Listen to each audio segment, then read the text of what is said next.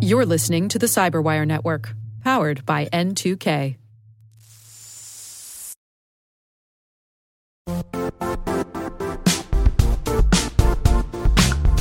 Don't struggle to align your organization's cybersecurity with business risk. Get the only solution that goes beyond reacting to threats with vulnerability and risk monitoring. You need the next evolution of MDR, and only Critical Start delivers it. Critical Start doesn't just monitor and respond to threats.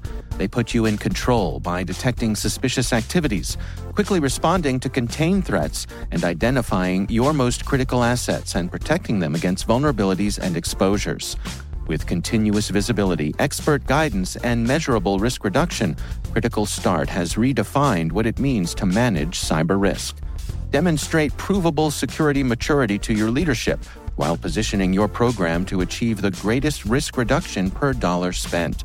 Stop fearing risk and start managing it with Critical Start. Visit criticalstart.com and request a demo today. That's criticalstart.com.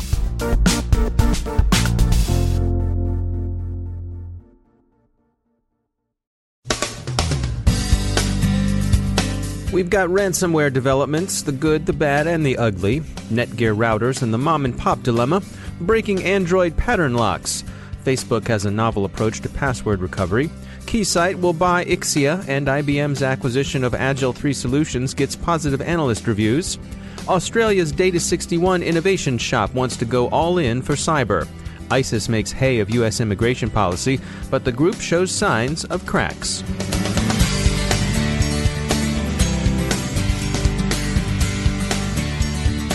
I'm Dave Bittner in Baltimore with your CyberWire summary for Tuesday, January 31st, 2016.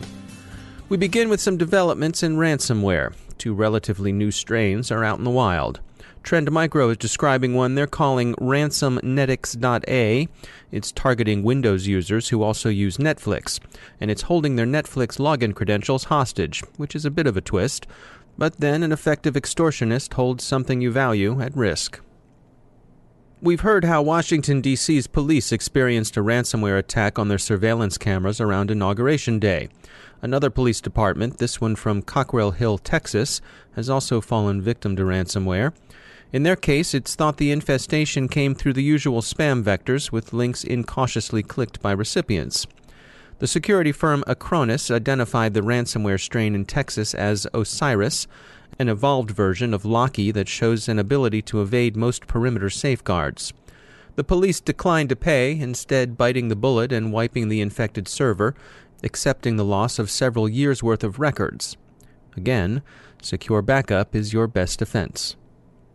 And the criminals have hit back at the white hats in other ways. Over the past week, ransomware protection companies Emsisoft and Dr. Web both sustained distributed denial of service attacks, apparently in retaliation for both companies' good work in offering decryption tools and other security system to ransomware victims. Emsisoft has told Bleeping Computer that they believe the author of MRCR, also known as Merry Xmas, is the hood responsible for organizing the campaign. TrustWave reports Netgear routers are susceptible to authentication bypass flaws. They disclosed their findings to Netgear, which is making security updates available. The bugs can be exploited remotely through the router's remote management option. Michael Patterson, CEO of Plixer International, commended Netgear to us for not having enabled remote management by default, but there's a dilemma here too. If you remove the remote access feature entirely, that puts the onus of updating firmware on the user, and a lot of those users are home users or mom-and-pop small businesses. Patterson said, quote, "For those mom-and-pop shops who own one of those devices, it would be highly unlikely that they would have the time and expertise to implement updates continuously.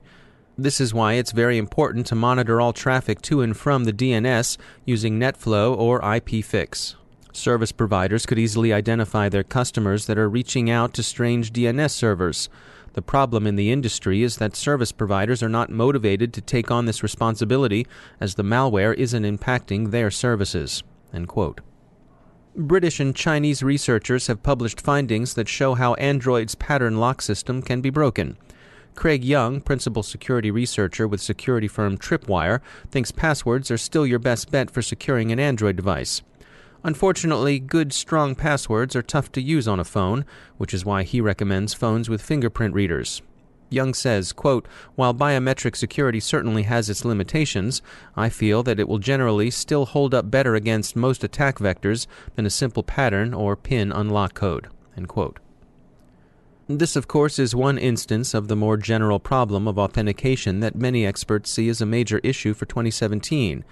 Facebook might have come up with an interesting approach to one aspect of authentication: password recovery, now most often done by means of email and secret questions. They announced it at Usenix, and they call it Delegated Recovery. In Bleeping Computer's account, an online service vouches for a user on another website roughly like this. User Bob has an account on Facebook and GitHub. Bob generates a recovery token with GitHub. Bob saves the GitHub recovery token inside his Facebook account. Bob loses access to his GitHub account. Bob recovers his GitHub account using the recovery token stored in his Facebook account.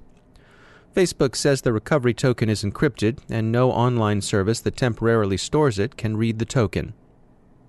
With all of the news about ransomware and IoT vulnerabilities, it's easy to lose sight of the fact that malvertising remains a common, profitable attack. Security company RiskIQ recently published their 2016 malvertising report, and we spoke with RiskIQ security researcher Ian Cowger. So in a malvertising instance, whenever you're delivered an ad on your page, there's a long series of redirections where it reaches out to, from the publisher out to the ad exchange, which then goes to the DSP, and then a long series of redirections that pulls in assets from any number of parts. So whenever you're delivered an ad, it actually goes through a lot of different hands. And at any one of those points, including both the origin and near the end, any one of those web assets can be compromised. If one of those are compromised, then it just they can link out to some malicious file and either redirect you out your entire user session to something bad, or they can just drop a malicious file on you. And who are they specifically targeting? Are they mostly going after consumers, or is it a wider net than that? It is really anyone who views an ad as a potential target. So common scam payloads that they would drop would be like a fake tech support scam. Like, you have a virus on your computer, call this number, and then they create a problem and solve a problem. Or, they will drop a banking Trojan onto your device, and then they'll just sit there and listen for you logging into any of your banking applications or onto any of your banking websites, and then they'll capture your credentials and then send that back, or harvest any credit card details. Or even just general spyware these days. Just harvesting user information about you is oftentimes more valuable than even your credit card information. Credit card dumps are getting cheaper and cheaper, whereas personal information is getting bought up at a higher price. I'm surprised that that this sort of thing makes it through, some of the large ad networks like Google and Facebook. Yeah, sadly it does. But the key important thing there is that there's a lot of sophisticated filtering systems that these guys put in place as a means to evade solutions like ours or other solutions. So in normal ad delivery systems, there are means to target whichever user you're trying to do. They turn those same sorts of tools around to then try and not serve it to scanning solutions or security researchers, such as anytime you'll get one payload, oftentimes they'll never send the payload to the same IP.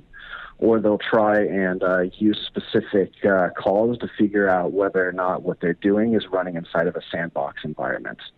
The security industry in this space has always been a sort of cat and mouse game of new techniques are developed, and then new countermeasures are developed, and it's always sort of an evolving space. That's Ian Cowger from RiskIQ. In industry news, Keysight's rumored acquisition of Ixia seems to be happening, with Ixia fetching $1.6 billion. The acquisition is expected to close in October. IBM's acquisition of Agile 3 Solutions is receiving generally positive analyst reviews as a cybersecurity play. And in Australia, Data61, that country's innovation promotion organization, wants to go all in on financial technology and cybersecurity. ISIS is making information war hay of President Trump's order restricting immigration from 7 Muslim-majority countries. Its narrative suggests, first, that ISIS represents Islam, and second, ISIS is the victim here. ISIS messaging, however, is also showing signs that the group may be fragmenting under kinetic military pressure. It remains to see what that will mean in terms of the threat it poses. And finally, those following Russia's FSB shakeup may wish to revisit the old interview with Shalte Bolte. The Russian Humpty Dumpty has been a wasp in that government's ear for some time, and last month's FSB arrest suggests that Humpty Dumpty is having an effect.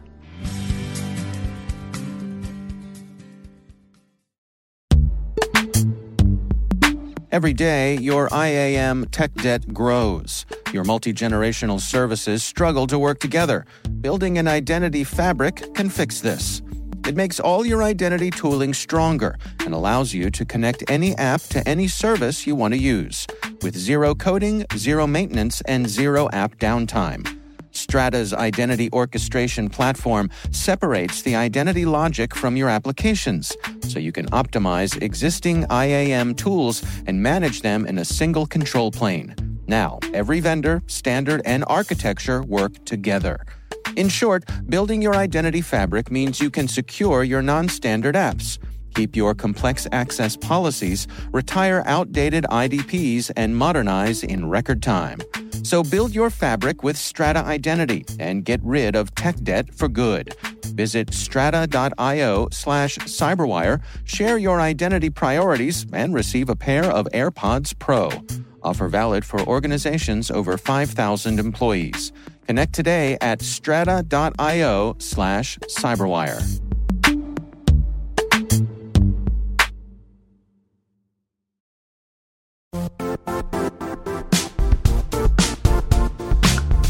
The IT world used to be simpler. You only had to secure and manage environments that you controlled. Then came new technologies and new ways to work. Now, employees, apps, and networks are everywhere. This means poor visibility, security gaps, and added risk. That's why Cloudflare created the first-ever connectivity cloud. Visit cloudflare.com to protect your business everywhere you do business.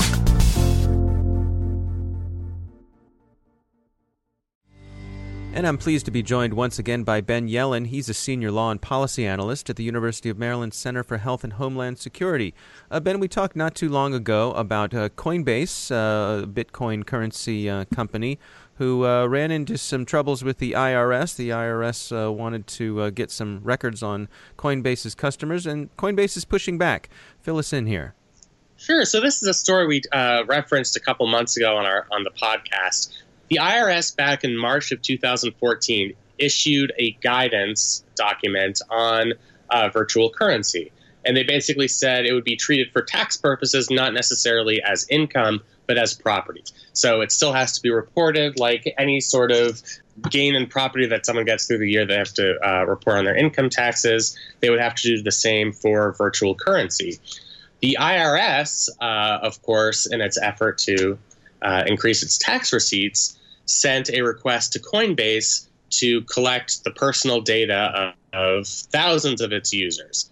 The rationale was they wanted to make sure that all of the property, the virtual currency being collected, was being reported for tax purposes. Coinbase, under its CEO, Brian Armstrong, estimated this past week that it'll cost the company between $100,000 and $1 million to defend its customers from what he called an overly broad subpoena. And eventually those costs are going to be passed down to the consumer, I think it's reasonable to say. And, you know, we saw the same issue with Apple and the FBI. We have these tech companies, and in this case Coinbase, advertising to its consumers that their information is going to be protected, that they're going to have data integrity. And then the government comes in and submits this request. In this case, the federal judge ruled that Coinbase would be ordered to turn over this data. It's not only a monetary problem for Coinbase in terms of the legal costs, but they're not going to be able to represent themselves as somebody who has data integrity, and that's going to hurt their bottom line going forward. So take us through the process here. What's next in terms of Coinbase fighting this order? So Coinbase has asked to intervene in the court proceedings. They're going to make their first appearance in front of a federal judge in the Northern District of California this coming February. A favorable ruling would mean that there would be a separate proceeding where Coinbase would be able to argue against the IRS, against the intrusion into this data.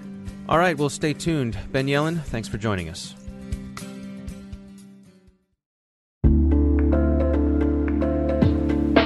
Are lengthy security reviews pulling attention away from your security program? With the largest network of trust centers, Vanta can help you streamline security reviews to win customer trust, save time, and close deals fast.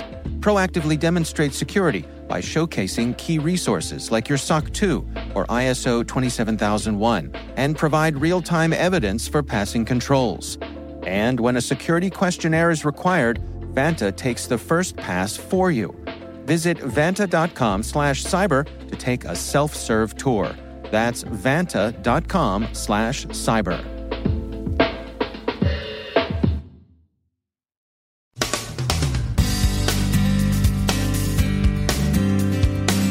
And that's the Cyberwire. We are proudly produced in Maryland by our talented team of editors and producers. I'm Dave Bittner. Thanks for listening.